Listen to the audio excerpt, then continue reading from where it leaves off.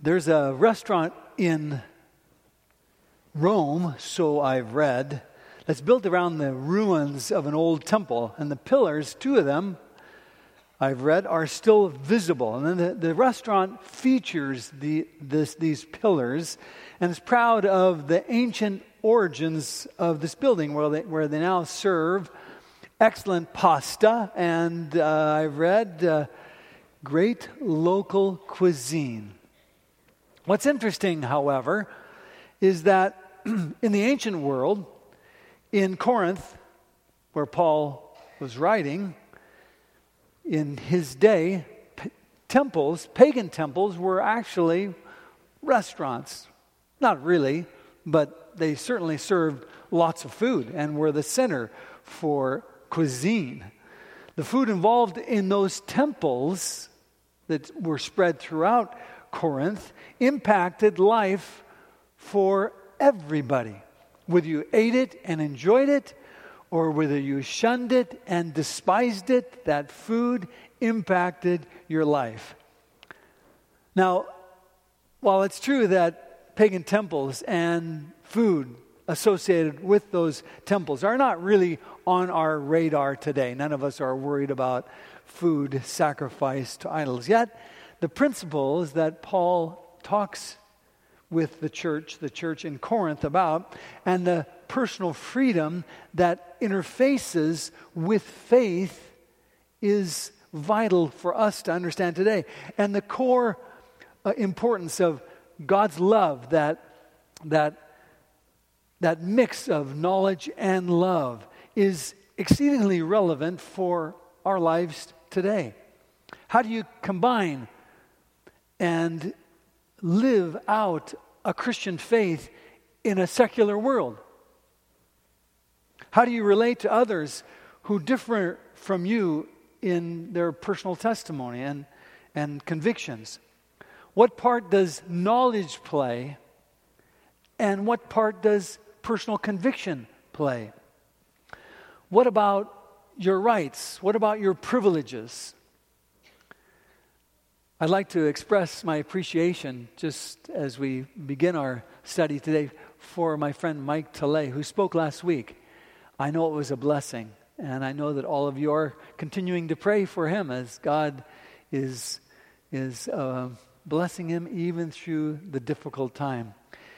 And looking back, I haven't been in this pulpit for a while. A couple weeks before that, it was Joel Wharf, and then before that was Jason Wharf giving their farewell addresses, scriptures from with inspirational words of encouragement. The last two Sabbaths in July, but this Sabbath we are back to 1 Corinthians, and we're going to look into chapter number 8. It says in verse number 1, "Now about food sacrificed to idols." That's just where it begins. And what do you do with that? What do you do with food sacrificed to idols? Well, it's no problem for me, you might say, but for Jews in Paul's day, it was a big problem. Most Jews wouldn't touch it. That's where Jewish butchers began, and most likely the kosher labels, maybe not back then with the label, but I'm sure it was identified as good or bad. Jews didn't want to be involved, not even in the least, with the worship of idols. They didn't want to have anything to do with man-made gods or man-made goddesses or the worshiping any human ruler.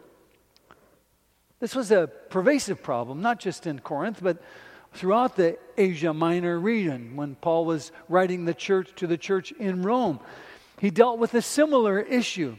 Some people in the church were so concerned and had a bit of an ascetic bent that they resorted to vegetarianism in order to deal with this problem. Notice Romans chapter 14, verse number 2. Paul says, "One person's faith allows them to eat anything, but another whose faith is weak eats only vegetables." Vegetarianism right there in Rome. So what do you do? What do you do when the food has been a part of a pagan ritual? What do you do? Do you eat the meat that's been consecrated to Artemis, the moon goddess and patron saint of hunters? Do you eat the offering that's been given to Venus, the goddess of love and beauty and fertility? Do you consume what was placed before Diana, the goddess of the hunt, the moon, and birth? What do you do? Well, if you ate it, it would imply that you were experientially being involved in the worship of this God. That's really what eating that food meant. At least that's what some people thought. And what do you do if you become a Christian in a place like this, in a place like Corinth, and someone that you've known for years and years, since childhood, invites you to dinner? You've become a Christian. You have new convictions, new priorities, and someone from life invites you over for dinner, someone that's had you for dinner many times before. Maybe it's a holiday meal, and the food being fed you that evening was tainted by paganism. What do you do? Do you just cut off all your relationships and say no thank you and excuse yourself from the meal? My second year at Walla Walla College back in the day was spent as off campus as a student missionary of sorts. It was actually a task force worker, and I served in a little church in Forks, Washington. Maybe some of you have visited the Olympic Peninsula and in the northwest corner of the state of Washington. It's a beautiful place. Well, while there, part of my responsibilities was outreach and ministry to the Quileute Indian tribe that is just on that northwest tip of our state. I got acquainted with a number of families, and one of them invited me to dinner at their home. It was a delicious meal. Spaghetti with meat sauce. I was a vegetarian. I ate the whole thing and asked for seconds. The situation was a bit more complicated and more nuanced, for sure, in Corinth, for sure. Many followers of Jesus came from a Jewish background. They were Jews from birth. Then they accepted Christ as Savior and Lord and soon coming King. But the problem was much of the food offered in the marketplace was associated with this pagan worship. And no strict Jew would ever eat that food. It was defiling. It was sacrilegious. It was irreverent. And there was also the issue, to complicate things, of feast days, Jewish feast days. Jews were accustomed to a number of these special days throughout the year: Passover and Pentecost, Tabernacles, the Day of Atonement. What about Gentile converts? What about Jewish converts? Were they to keep these festivals and feasts? And even more complicated than that, how about circumcision? The sign of being God's person in the Old Testament. Was that to be a requirement for being a follower of Jesus? Paul wrote the book of Corinth about 6 years after the first council meeting of the early church. About 48 AD. The book of 1 Corinthians was probably written around 54 AD. But so 6 years before, Paul had been a part of this great council meeting. And this was a historic event where the church waded into this hazardous and unsettling territory of what do we do with all these people who are converting to Christianity? What about all these requirements that have been a part of Judaism? And the church voted there to unburden itself of many of the unnecessary and ancient rules and requirements. This is what James, who stood up at the final moments of that council, he said in Acts chapter 15 and verse number 19, "It is my judgment," James speaking, "therefore that we should not make it difficult for the Gentiles who are turning to God. Instead, we should write to them telling them to abstain from food polluted by idols, from sexual immorality, from meat strangled, and from meat of strangled animals, and from blood. That's it. All the Old Testament sacrificial rules in just a nutshell. That says nothing about God's 10 Commandment law, but all the sacred sacrificial rules and whatnot, all bundled up. And interestingly, Paul and his companion, Barnabas, were commissioned to include this message with the gospel presentation they were taking to the world, to the Gentiles. He was the official head of the decree being given to the world. So I asked the question, here is now 6 years later, why doesn't Paul deal with this issue by quoting what the council recommended? Now, we don't have all the story. We don't know what Paul said when he was there. Maybe he told them about that. Maybe they knew about this. But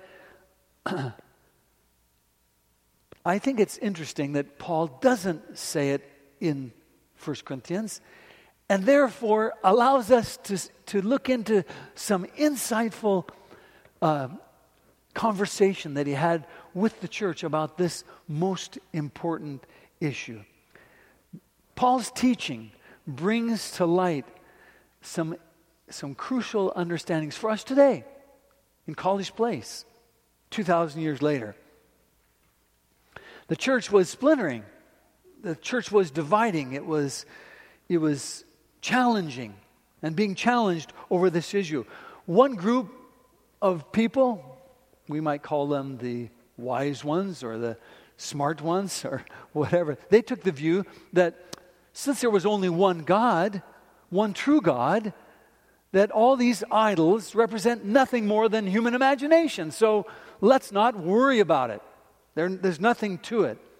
It's absurd, therefore, to refuse to eat anything that's been offered to these idols, since these idols are nothing. That's basically what Paul says in verse number 4 of 1 Corinthians 8. He says, so then, about eating of food sacrificed to idols, we know that, and this is a little quote here, you notice, an idol is nothing at all in the world. That's what this group of people in the church were saying. An idol is nothing at all in the world.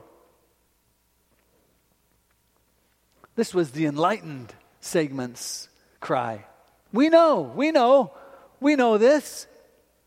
We know, we all possess knowledge. That's the way the book starts out in chapter number 8 and verse number 1. We know. They knew that there was only one God. His name is Yahweh, the Creator God, the one who sustains all life, the one who is given life to every creature on earth. They knew better than to give any credence to this foolish thinking about idols. They weren't about to have their liberty compromised by primitive, immature, irrational thinking, convictions. And Paul was most likely similarly convicted. He knew idols were nothing. He knew that there was only one true God. And he knew that Jesus Christ was Lord and Savior. Not among many, he was the only Lord and Savior. Paul's words to the church in Rome give us a clear picture of the strength of Paul's conviction regarding this truth. Romans chapter 14, verse number 5, dealing with a similar issue. You can look at these two chapters and see that they're quite similar. Romans 14, verse 5, he says, let each be fully convinced in his own mind. In other words, Paul is saying, hey, figure this out. God's given you a brain. He wants you to use your brain. And Paul believed that Christians had the right to personal convictions on such matters as this. But, and this is where it gets a little bit personal, a little bit picky, Paul did not believe that his freedom should be exercised at someone else's expense. That's a very important truth. That's good to know. Paul starts out this chapter, you see it there in verse number 1. We all have knowledge. That's what this group was saying. We all have knowledge. We all know about this. Paul is quoting these Corinthian teachers who had coined a slogan to summarize their advice to everyone. We all have knowledge. We all know that there's nothing to this idol thing. We all know it's nothing at all. Christians have an insight, a deep knowing of the real truth. And this knowledge isn't disturbed by something so trivial as idols and food sacrificed to idols. Idols mean nothing. That's what it says in verse number 4. They're nothing in the world. They're just human conjurings. They're worldly nonsense. No eating of sacrificial meat matters whatsoever. Neither does it matter if you go into a pagan temple or you attend a festal gathering there, because there's no such thing. So what if it's Jupiter, the god of thunder and god of the sky, or Minerva, the goddess of wisdom, the arts and trade and strategy, or Neptune, the god of water, sea, earthquakes, hurricanes, and horses. And no matter the entire pantheon of Roman gods and goddesses, they were just mere human devisings. They amounted to nothing of any consequence. And that's good to know. Paul says, we know. That's good to know. But in the raw, knowledge tends to conceit. Paul says it clearly. Verse number 1 again. Knowledge puffs up. It has a fatal flaw. Unless knowledge is wed with humility, it induces conceit. It breeds superiority. You've heard it said, I'm sure, that the more you know, the more you're conscious of what you don't know. Talk to any PhD. They'll tell you. The more you learn about a subject, the more you're able to see that all you're knowing is a mere fragment of what is yet to be known. My wife and I, last weekend, we were camping at Mount Rainier, and we're listening to a book, Audible, and it's about Albert Einstein. Amazing guy. But he didn't know a lot of things, and even till the end of his life, he was confused on some things that he even said were laws. That's why those who are truly learned are also essentially humble-minded. But that's not the way things were working out in Corinth. That wasn't typical for the church there. And I have to say, we have challenges with that too here in College Place, Washington, 2,000 years later. Unfortunately, it's the case that enlightenment and following the enlightened way often carries with it a tinge of arrogance, just a bit of conceit, and the feeling that I'm a bit superior to you. I was in Ukraine, and I was doing public evangelism, Ed. So public evangelism in the Ukraine. And a woman attending the series invited the local pastor and I to her home for a little treat after one of the meetings. Now, each one of the meetings was prefaced by lectures on health. And they were very good lectures, but the only problem was that the principles that were being taught in those health lectures reached way beyond what anyone there in the audience would be able to participate in. They couldn't find most of the things were being recommended as foods to eat by these people that came from the United States to give these health lectures. And I thought, wow, this is a little bit out of place. This lady invited us to her house, the pastor and I. And when we walked in, she offered us her best delicacy. And it wasn't one of these, a fish cracker, but it was a cracker with a fish on it. And when I say a fish, it was a whole fish. I mean, the whole fish was laying there. Eyes, tail, fins. I'm sure the backbone was in there. And I ate the whole thing. I don't even remember what it tasted like because I swallowed it real fast. Did I tell you I'm a vegetarian? I ate it with as much gratitude as I could muster. Didn't say a thing. Enlightened church members in Corinth who knew that idols were non-existent, looked down their nose at members who were troubled by food that they felt was tarnished. The enlightened thought this was foolishness. Their knowledge puffed them up. That's often the way it is, isn't it? Someone learns a little and they imagine that they know a lot. Their knowledge puffs them up. That's why that saying that goes, a little learning is a dangerous thing. It is.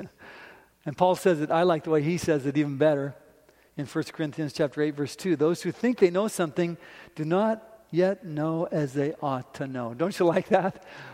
That says a lot, doesn't it? You know, the trouble always lurks in our life, in our home, in our community, in our nation, when there is a little knowledge and even less humility.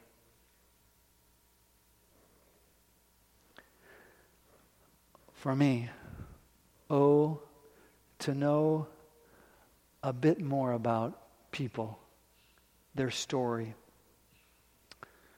To know a bit more about me, my own limitations, my own foibles. To ponder things that are deep in order to understand life better. Then we might be moved to use our power to help rather than destroy. How many times I've destroyed because I thought I knew. Paul says knowledge puffs up while love builds up. Knowledge isn't enough, you see. It's not enough just to have correct insight. If you have merely correct insight, then you're ultimately inadequate. Ultimately. How many times have I been right in my thinking? I knew I was right. At least I thought I was right. But I was so wrong in my actions, so wrong in my attitudes toward others, offending, walking over people's feelings, ignoring others' convictions, misjudging people's motives, all because I thought I knew. I thought I knew. Knowledge puffs up and plows us over the top of others. That's what it does. And the real cure, well, just as a little faith is not cured by less faith, but more, so too it's true that the remedy for insufficient knowledge is not less knowledge. It's more knowledge, but not just knowledge. Knowledge and love. That's what Paul says. Knowledge and love. And not just love, because we can drum that up. People in the world can drum that. That's not what Paul says. It's not just love. It's God's love. Not just my love. It's God's love. God's love. The love of God in me. Inspired by the love of God for me. That's what Paul says. That's what binds you and me together. It's not our knowledge. We have a lot of things that cause us to have fellowship. But the thing that binds us is our love. Our love for each other. Our love that has, doesn't pit you against me. That's what my knowledge does. My knowledge can make me walk over the top of you with disgust and disdain at your ignorance. Your narrow-mindedness.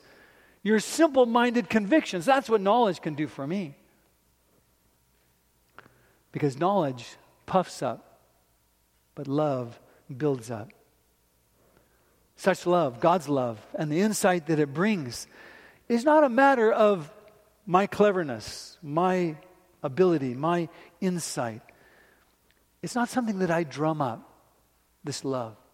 It's something that is given me. It's a gift of God, is what it is. It's a love that comes not by knowledge. It's a love that comes by revelation. Paul says in chapter 8, verse 6, there is but one God, the Father, from whom all things came and for whom we live, and there is but one Lord, Jesus Christ, through whom all things came and through whom we live. There Paul gives it. He says, this is how it happens. This is why it happens. Because there is a creator God, a God who sustains all of existence. And he has made himself known to us in Jesus Christ. In him I see God. And I see as I ought to see. I know as I ought to know. By the way, God is trying to do that for me, for you, every moment of my life. Every time I open his word, he's trying to penetrate through my senses to let me know. He's speaking to me, to you, through circumstances, through situations, through relationships. He's speaking to you, to me, through challenges, through troubles, through hardships, through joys. He speaks to us through nature. I saw the beauty of nature last Sabbath, Mount Rainier. God was speaking. And he's challenging us to hear, to listen, to pay attention, to respond, to acknowledge, to yield, to submit. Not just to knowledge. He says, those who think they know something do not yet know as they ought to know. But then look at this, what he says. Catch this, verse 3. But whoever loves God is known by God. Now think about that just for a minute. That doesn't quite go the way I think it should have gone. Was Paul mistaken? Shouldn't he have said this? Shouldn't he have said, whoever loves God knows God? Shouldn't he have said that? Whoever loves God knows God? No, he didn't say that. He said, whoever loves God is known by God. Isn't that an interesting twist? When God makes himself known to us, that's when love is born. It's not when I know him. It's when he makes himself known to me. That's when love is born. That's not by knowledge. It's by inspiration. It's by revelation. It's by the work of God's Spirit in me, in you. True love is evoked, not by me knowing God. It's evoked by him in me. His Spirit. Many people say they know God. But when you look at their life, when you look at their actions, when you look at their attitudes and their behaviors and the things they say, you got to go, wow. Do they really? God knowing me is the issue. God revealing his love for me through Jesus Christ, that's the issue. And that is a different kind of love. A self-sacrificing love. A love that laid down his life for me love. It's an act of love that pursues and rights wrongs, that seeks justice. It loves mercy. It walks humbly. Paul's world, the church he planted in Corinth, and by God's strength and power, needed not more knowledge. They needed more love. They needed more love. Verses 7 and 8. But not everyone possesses this knowledge. Some people are still so accustomed to idols that when they eat sacrificial food, they think of it as having been sacrificed to a god. And since their conscience is weak, it's defiled. But food does not bring us near to God. We are no worse if we do not eat, and no better if we do. You see, some people in Corinth were struggling. Before accepting Jesus Christ as Lord and Savior, they had been regular worshipers at these temples. They had over and over again through life visited the shrines of idols. Their whole existence and thinking was tied up with this mindset. That's where it went when they thought of these things. And they knew, as only someone like that, with that kind of a background, could know, the darkness of this mystery. The fear and the sense that when you're feasting, when you're taking that food, when that God's food is on your table, not Lord God's, but Venus and Neptune and whatever, these other gods, when that food is on your table, you're really eating and drinking that God himself. That's what they knew from before. They were taking that God's life and into their life. And then there was all that stuff that happened in the drunken stupor, where you could give a little bit more money to the gods and have men and women serve you in ways that were profane. And having lived around all that, having shared in that darkness for so many years, it was difficult. It was difficult in memory and in imagination to separate one part from another part. Have you ever found that to be the case for you? Trying to separate the whole thing. How does that work together? Yes, you become a Christian. You're rescued from the darkness. And now you love the light of God. You love his freedom and his forgiveness. But looking back, you kind of have a hard time splitting things up. The old world, the old life, into new bits and new pieces. You found it hard to say that this bit is all right while that bit isn't. I can still remember when I first became a Seventh-day Adventist Christian.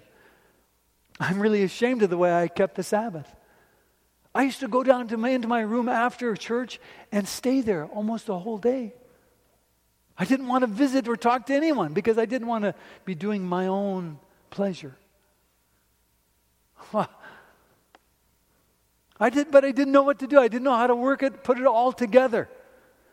And some people in Corinth were struggling with this whole thing. And having lived around all that, they were really in a quandary. Yes, when you become a Christian, you put away all that darkness, and now you love the light of God and his freedom and his forgiveness. But looking back, it's hard to split it all up. And what happened in Corinth, that there were some enlightened people who were strong-minded. They were in that section of the church. And they came with a completely different framework. They didn't believe in idols.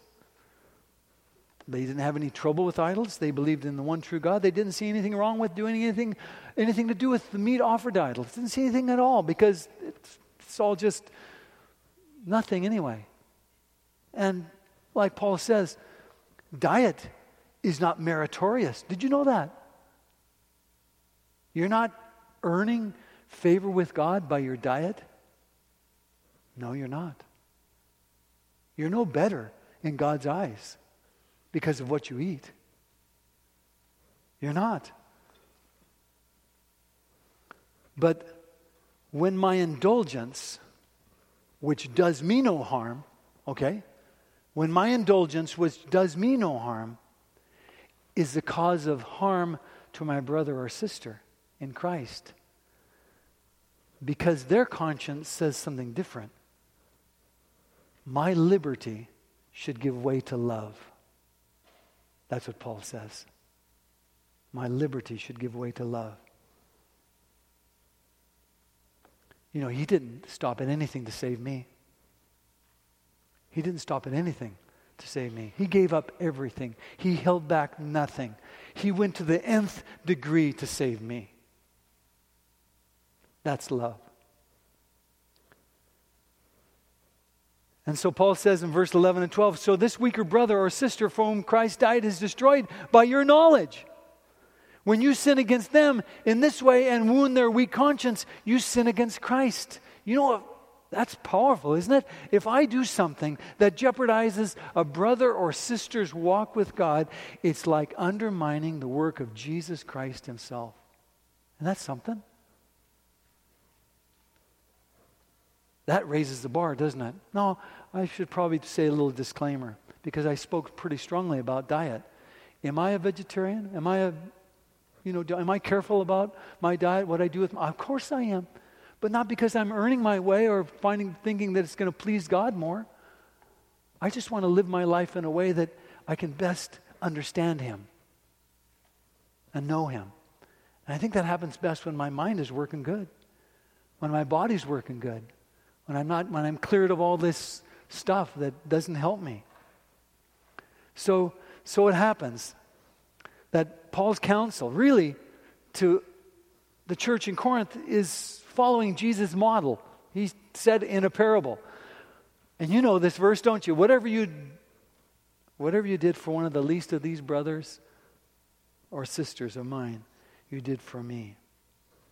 You see, the way we treat others is the way that we treat our Lord. Relationships matter. How I relate to the well-being of others matters. And it would be well for me to seriously consider this matter. Jesus did, didn't he? The eternal well-being of others was utmost in his mind. Jesus said, if anyone causes one of these little ones who believe in me to stumble, it would be better for them. Wow, isn't that strong? Really? It's a love that we desperately need today, that I need today. Right now, our nation is still reeling from the events of 1 week ago. Aren't we? We're struggling. I'm struggling. It seems like our nation is fracturing, doesn't it, to you? Last Saturday morning, a young white man walked into a Walmart store in El Paso. And in just a matter of moments, 22 were dead and 24 were injured. Just moments. And when the suspect was taken into custody, he told investigators that he wanted to shoot as many Mexicans as possible. Can you believe that? And just minutes before that hate-filled screed that was posted online, this attack is in response to the Hispanic invasion of Texas. Have mercy, O God. And that statement espoused a white supremacy, denounced immigration, praised the gunman who had killed 51 Muslim worshippers in March at mosques in New Zealand.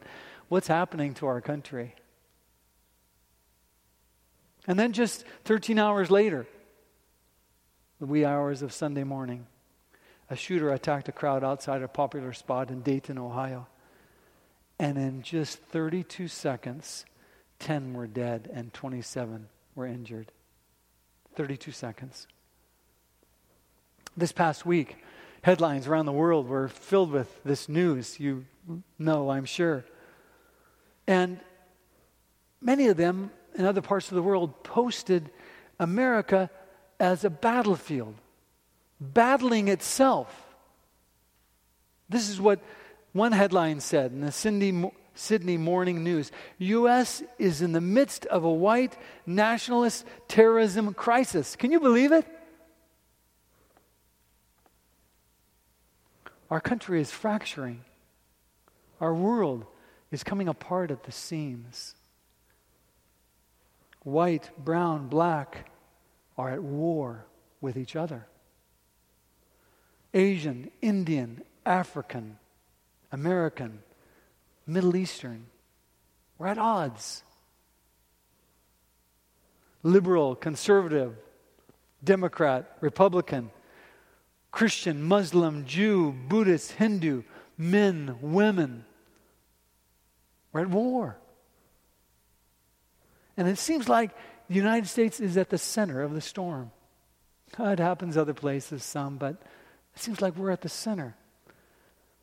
And I can't help but feel that Paul is challenging us. Jesus Christ is challenging us.